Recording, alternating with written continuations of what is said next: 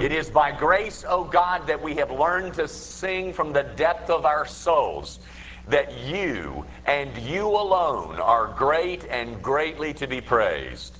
We are a people who've learned that. Learned it not by some kind of cognitive experience. We've learned it because the Holy Spirit of God overtook us, granted us eyes to see and ears to hear. The very God that we thought of at one time indifferently, we think of him like that no more. In fact, he is our highest loyalty in life. And I pray, oh God, that as we come here today, that we might be reminded that what we are souls with bodies. We're not bodies with souls. That one day, these souls of ours will live in your presence for an eternity if we have been found in Christ Jesus. So now, O God, accept our worship. Accept our praise. You say you enjoy the praises of your people. So from the depths of our hearts, we praise you. We praise you for this glorious gospel that tells men who are as wicked as I that forgiveness is theirs because the righteousness of God has been revealed apart from the law.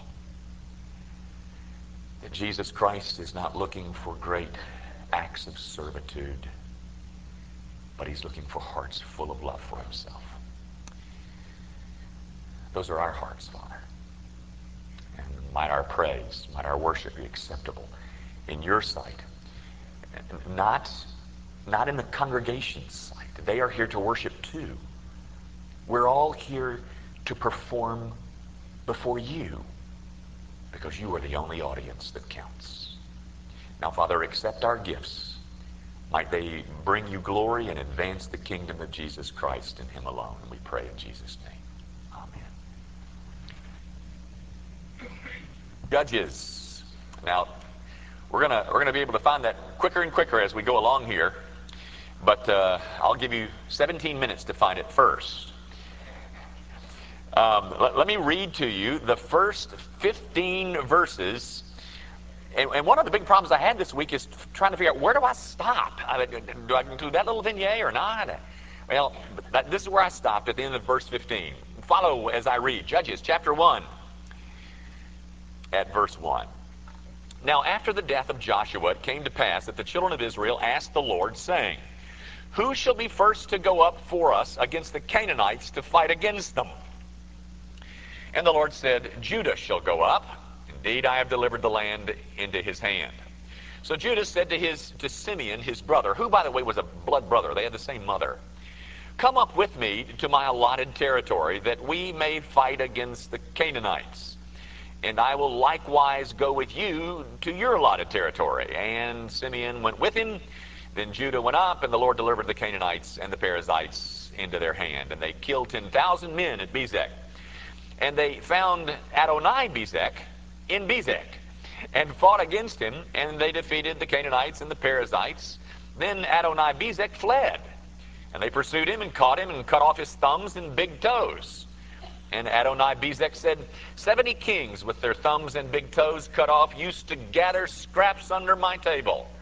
As I have done, so God has repaid me. Then they brought him to Jerusalem, and there he died. Now the children of Judah fought against Jerusalem and took it. They struck it with the edge of the sword and set the city on fire. And afterward the children of Judah went down to fight against the Canaanites, who dwelt in the mountains in the south and in the lowland. Then Judah went against the Canaanites, who dwelt in Hebron. Now the name of Hebron was formerly Kirjath Arba, and they killed Shishai, Ahiman, and Talmai. From there they went against the inhabitants of Debir. The name of Debir was formerly Kirjath Sepher. Then Caleb said, whoever attacks Kirjath Sepher and takes it, to him I will give my daughter Axa as wife. And Othniel, the son of Kenaz, Caleb's younger brother, took it. So he gave him his daughter Axa as wife. Now it happened when she came to him that she urged him to ask her father for a field. And she dismounted from her donkey, and Caleb said to her, what do you wish? So she said to him, give me a blessing. Since you have given me land in the south, give me also springs of water. And Caleb gave her the upper springs and the lower springs. The grass withers and the flower fades, but the word of our God, it endures forever. Well, ladies and gentlemen, this could be a very long sermon. Now, they used to tell us in seminary that a bad short sermon was much better than a bad long sermon. So I'm going to try to listen to that advice this morning, but it could be long, or the sermon could be long, because this little passage here, and this whole book, in fact, is full of pictures of human frailty. You're going to see them dotting the landscape of this 21 chapter book, and then in the midst, or in the midst of those human frailties, you find woven in there principles that are supposed to help us, designed for us, to minimize the impact of those frailties on our overall lives. For example, let me just, there's a dozen in here, and well, maybe not a dozen, but look at verses 1 and 2.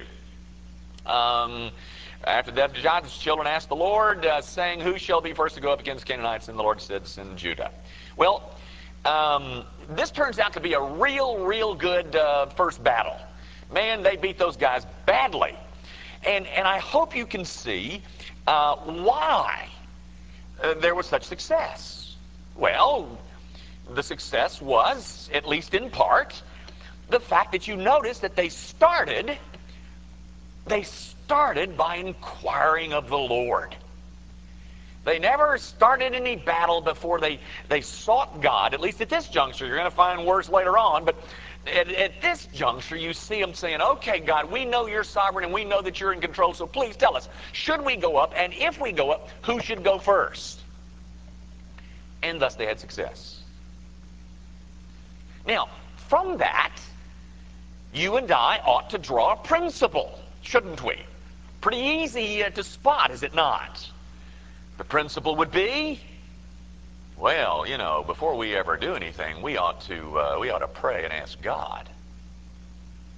Great principle.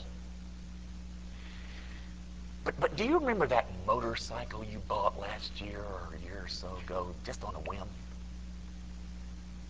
Or the swimming pool that you put in because your kids were bored one summer? And you wish you didn't have that bastard thing anymore. You know, the point is, here are some principles that are supposed to help us in overcoming human frailties, human error, human sin. There's one of them. I guess the second thing that I would remind you of in this study of this little passage is we watch Israel, our friends Israel, still fighting the people they were sent to destroy. You know, that this should have been over long ago. That is, this battle in the Canaanites and the Perizzites and the Hittites. They should have been history. But here they are, still struggling with the same old group of folks. And the reason they're struggling is because they let them hang around too long. That is, those enemies. So, as can be expected from all enemies of our soul, if we allow them to stay around too long, they get stronger. And thus the battle begins. And it tends to be far more fierce than it perhaps should have been had we dealt with this earlier on. You know, back when we became Christians, we brought into our relationship to Jesus these habits. That's a nice word. We'll just call them habits. We brought all that stuff into the kingdom with us, and that we know, as we see here today, that they're not supposed to be true of us. We know that we're not supposed to be reading smutty little novels. And we know that telling dirty jokes is not something that should be true of us Christians. And there is something deep in the recesses of our consciences that says, you know, gambling down at the beach in Tunica, well, that really ought not be, I don't think, but here they are. Here they are again today, still battling the same old stuff. I've been a Christian 10 years, and the enemies are still there. And the problem? Just like Israel, we let them hang around too long. And Satan loves to torment us over the presence of these things in our lives. I got a suggestion for you in that regard. Here's what I think we all ought to make a commitment to do in just this little human frailty. What we need to do is to make a commitment to lengthen the period of our failures. You know, I used to do this every 3 days, and now it's up to 5 days. And I used to do it every 5 days, now it's 7 days. And then 9 days, and then 11 days, and then 15 days, and then 30 days. That's a start, ladies and gentlemen. As we deal with things, enemies of our souls that should have never been here, they should never be true of us. You know, sometimes, I absolutely find this astonishing, although not because I'm so holy, but, you know, I have people come to me and tell me dirty jokes. And you know, you would think that they would, well, you know, Jimmy's a bum, but we better not tell him a dirty joke. But they tell me dirty jokes. You know, well, guys. And then I'm really faced with a crisis. If it's funny,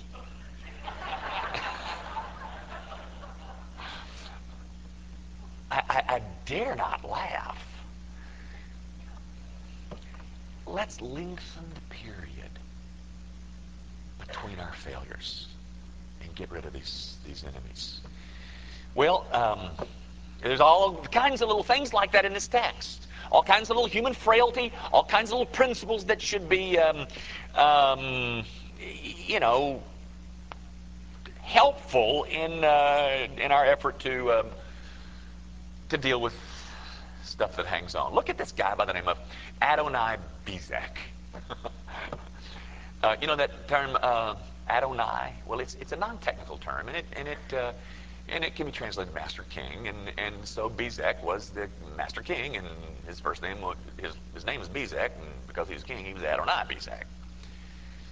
And you know, Israel goes down and whoops him, and then they cut off his thumbs and his big toes, which means that he's not going to be much of a warrior anymore. He can't swing much of a.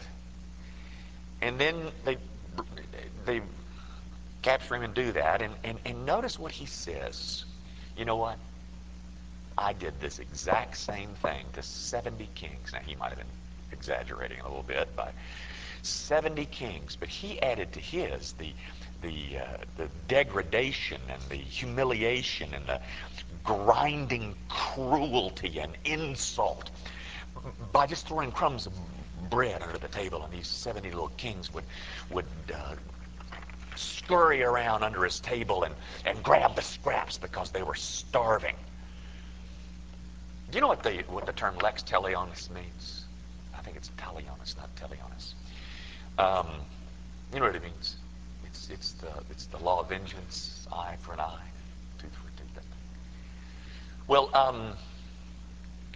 I'm not suggesting that that's what this is, but I am suggesting it's this. God assures us that as a man reaps, so shall he sow.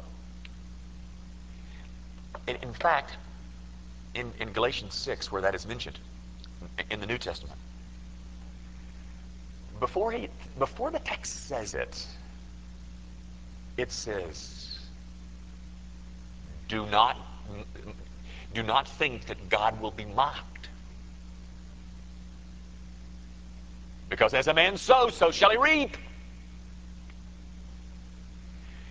Don't be so foolish as to think that God will be mocked. Ladies and gentlemen, here is a man who understood the vengeance that has now overtaken him. Because as he sowed, he reaped, or whatever it is. Then there's one other little lesson I want to point you to in this little battle. It's a wonderful little idea, I think. They pray, who goes first? Okay, Judah goes first. And by the way, you're going to conquer them. So these Israelites, they are being called upon to fight. Yes. They don't get to skip the battle. They have to fight. But they are fighting with the outcome that is not in doubt. They are fighting from victory, not to victory. They know that the final outcome is established. They are simply fighting to get hold of possessions that are already something they possess. And people, they owned that land from the time they crossed the Jordan River and Jericho fell. But they never quite took ownership of it. Therefore, they couldn't enjoy it. Gang, we know how this story ends. I don't know about you, but I've read the last chapter. Back here. We know how the story ends. We're not fighting to victory. We're fighting from victory. And I want you to know, no matter how deep this culture sinks in its sin, we're fighting from victory. We have to fight all right. Yes, yes, yes. Anybody out there fighting? Or is it just me? I know better than that. Ladies and gentlemen, we're going to win. But there are things out there that are already ours. But we haven't gone and gotten them. Maybe because maybe we just like personal peace and security. That's what Francis Schaeffer said. Gang, the victory is ours. Let's go take what's ours. The next little vignette in this passage has to do with the Jebusites. The Jebusites, of course, were the residents of Jerusalem, which, by the way, is no doubt the hometown of a guy by the name of Melchizedek, who was called the Prince of Salem. And so, of course, Melchizedek is off the scene, but the Jebusites now have Jerusalem. And why, we're told in the text that it's in verse 7, that Bezek was taken to Jerusalem and he died there. Why he was taken there, the text does not tell us. Maybe it was simply to scare the Jebusites, showing them who they had already conquered. But Jerusalem is defeated.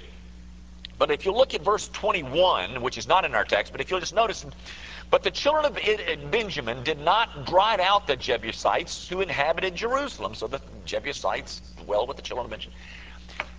The Jebusites were defeated, but Jerusalem was not occupied. And because it wasn't occupied, there was a problem. A continuing problem. And the problem that I think that is the one that we have, which is so similar to this, is that sometimes we forget maybe oftentimes we forget, or at least prone to forget, the battles that we fought to make certain spiritual gains, and we never take full victory over them. Let's take the issue, this is one real personal to me, let's take the issue of humility. Has God ever knocked the slats out from under you? He has me. And then you find yourself walking in humility for a week. And then there you are. You never really strangled that thing. So the result is we have to fight the same spiritual battle over and over and over again. We fight, we win, then we retreat. And I say to you, ladies and gentlemen, that's not a very good battle plan. That's what you see these guys doing. Oh, they beat them all right, but they let them stay. Because they did, they got to fight them again. Now, ladies and gentlemen, for the rest of my sermon, I come to what is my favorite part of this passage, and that's really why I read all the way through verse 15. Do you remember back when Michael Jordan was playing basketball, and now he's selling Hanes underwear and talking to Bugs Bunny? But you remember that little campaign they had, I want to be like Mike?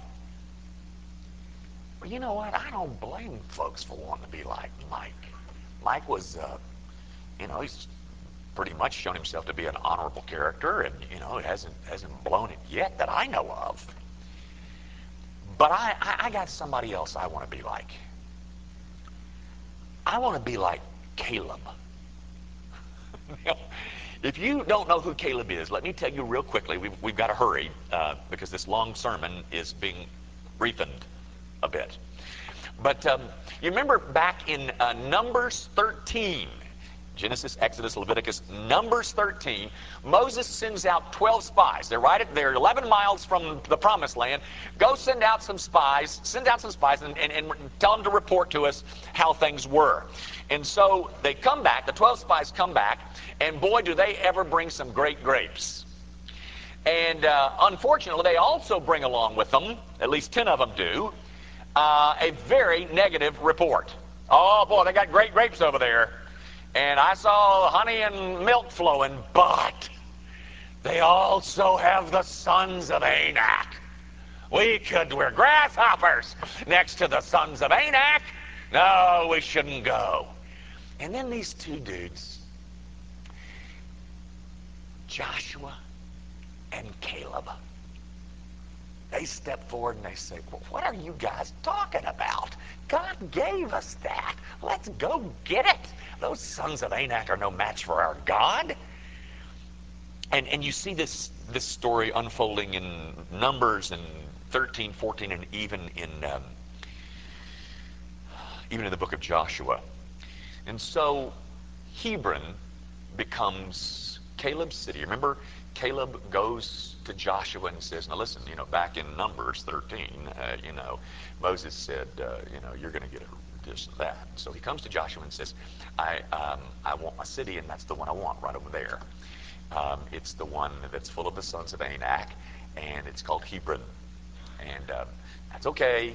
I'll take care of it. And so he goes and destroys all those men who made Israel feel like grasshoppers. Now here's my point. He was 85 years old when he made that request. 85. Now you might say, well, the age scale is a little bit different, Okay, I can grant you some of that. Let's call him 65. There's a couple of principles here, ladies and gentlemen, that we cannot miss. Number one, perhaps the greatest accomplishment of your life can take place after retirement. And number two, there is no retirement for the people of God. Gang, we old guys, we old guys, those of us who have received our AARP cards, how did those people ever get my birthday? But I've got mine, but I don't carry it around. I refuse to buy a cup of coffee at McDonald's with my AARP card. But anyway, we old guys, we love to sit around and deplore the softness of the youth. They got no work ethic. But let me ask you this. Since when did old age give us an excuse for sloth? You show me that. I'm saying to you, ladies and gentlemen, if you are doing crossword puzzles, nothing sinful about doing crossword puzzles. I'm not trying to, but you ought to be ashamed of yourself. Doing crossword puzzles when there are mountains still to be taken.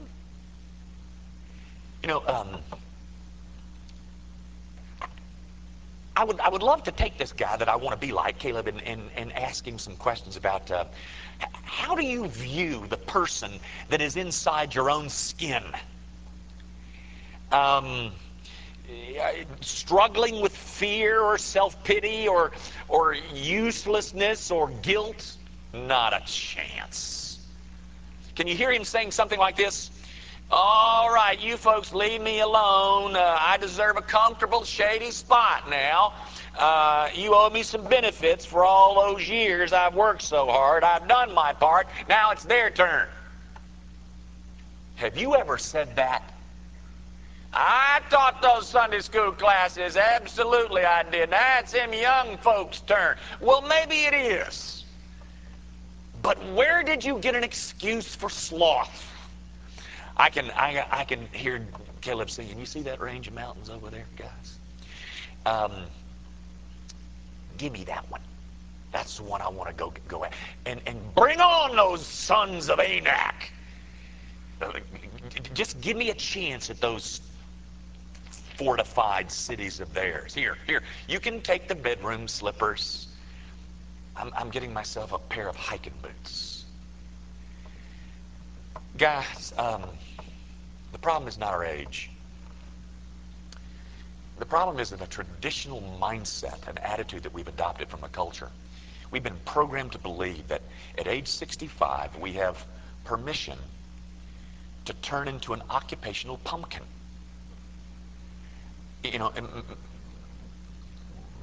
Causing us to think that we can, shuffle and stoop and sneer and snore our way through the rest of our lives. That's nonsense.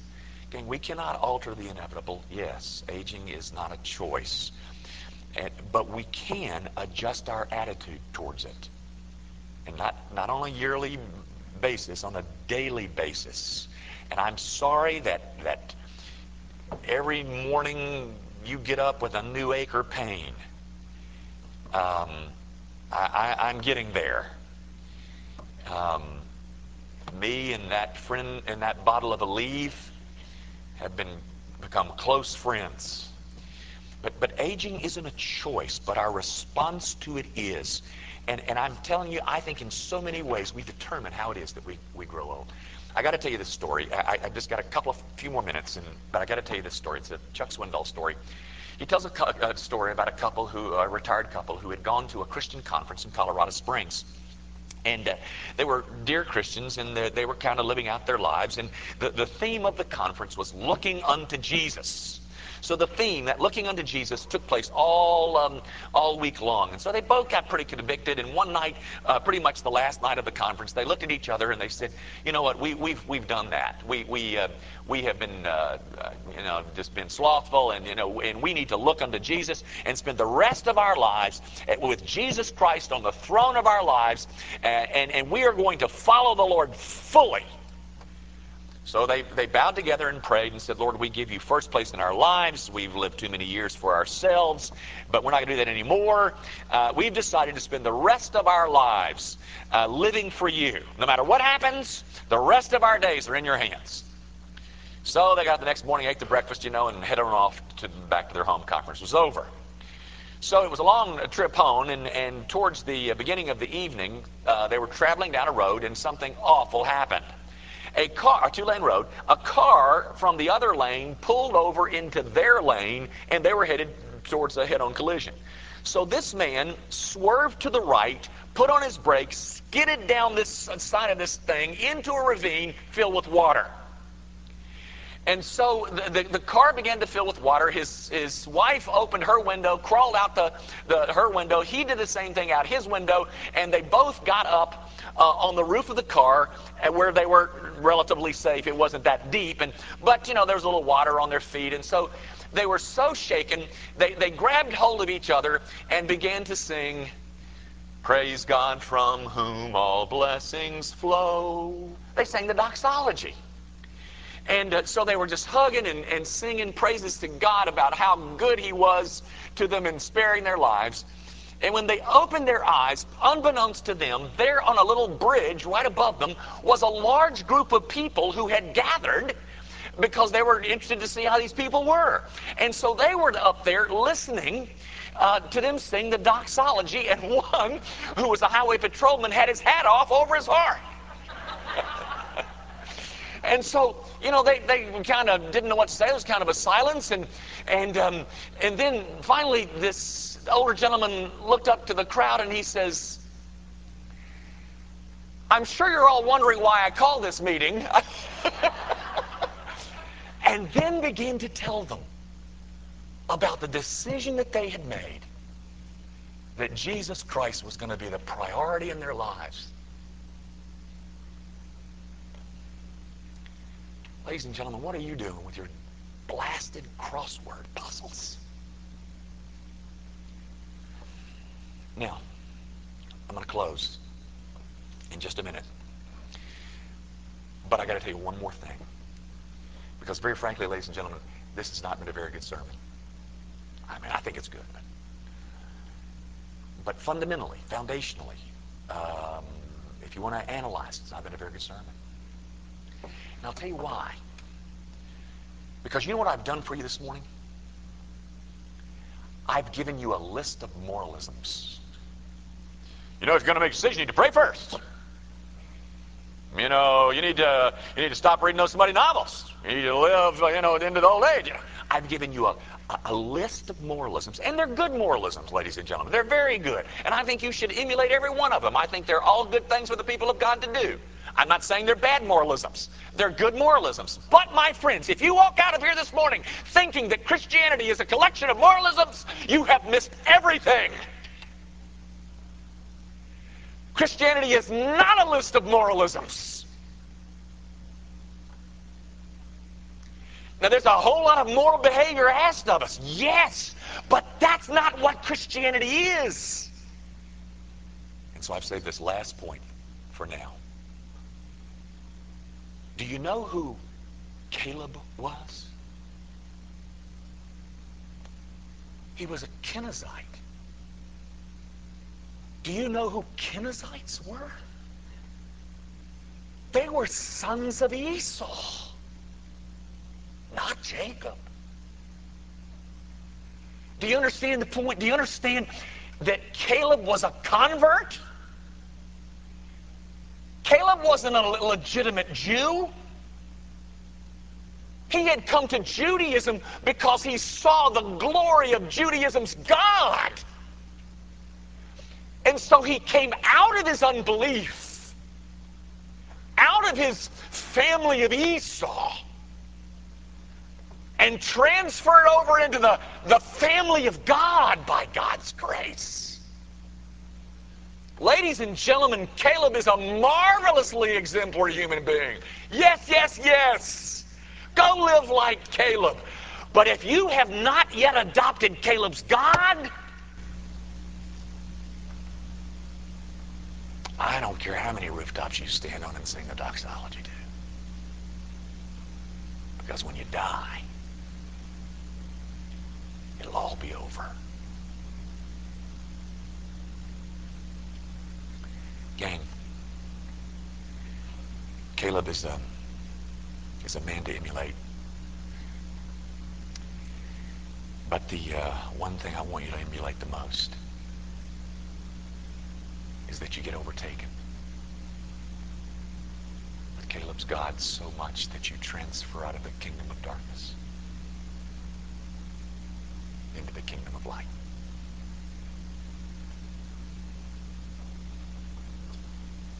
I have one more vignette, but we'll have to save it till next week. Father, thank you for this marvelous man who understood things that some of us in this room do not understand. He understood that the only safe place to be is as a follower of Jehovah. That there are no other gods but him. That all other gods are nothing but idols made with men's hands. And people who concoct gods in their own imagination today are just as much in danger as was the family of Caleb, who remained outside the household of faith. But Father, if you've brought somebody here today who is a son of Esau, a son of unbelief, might they see how absolutely, essentially imperative it is that they take hold of Jesus Christ, who is the one that performed all the righteousness that God demanded. Lead people to Jesus, Father. Do it today. We ask it in Christ's name.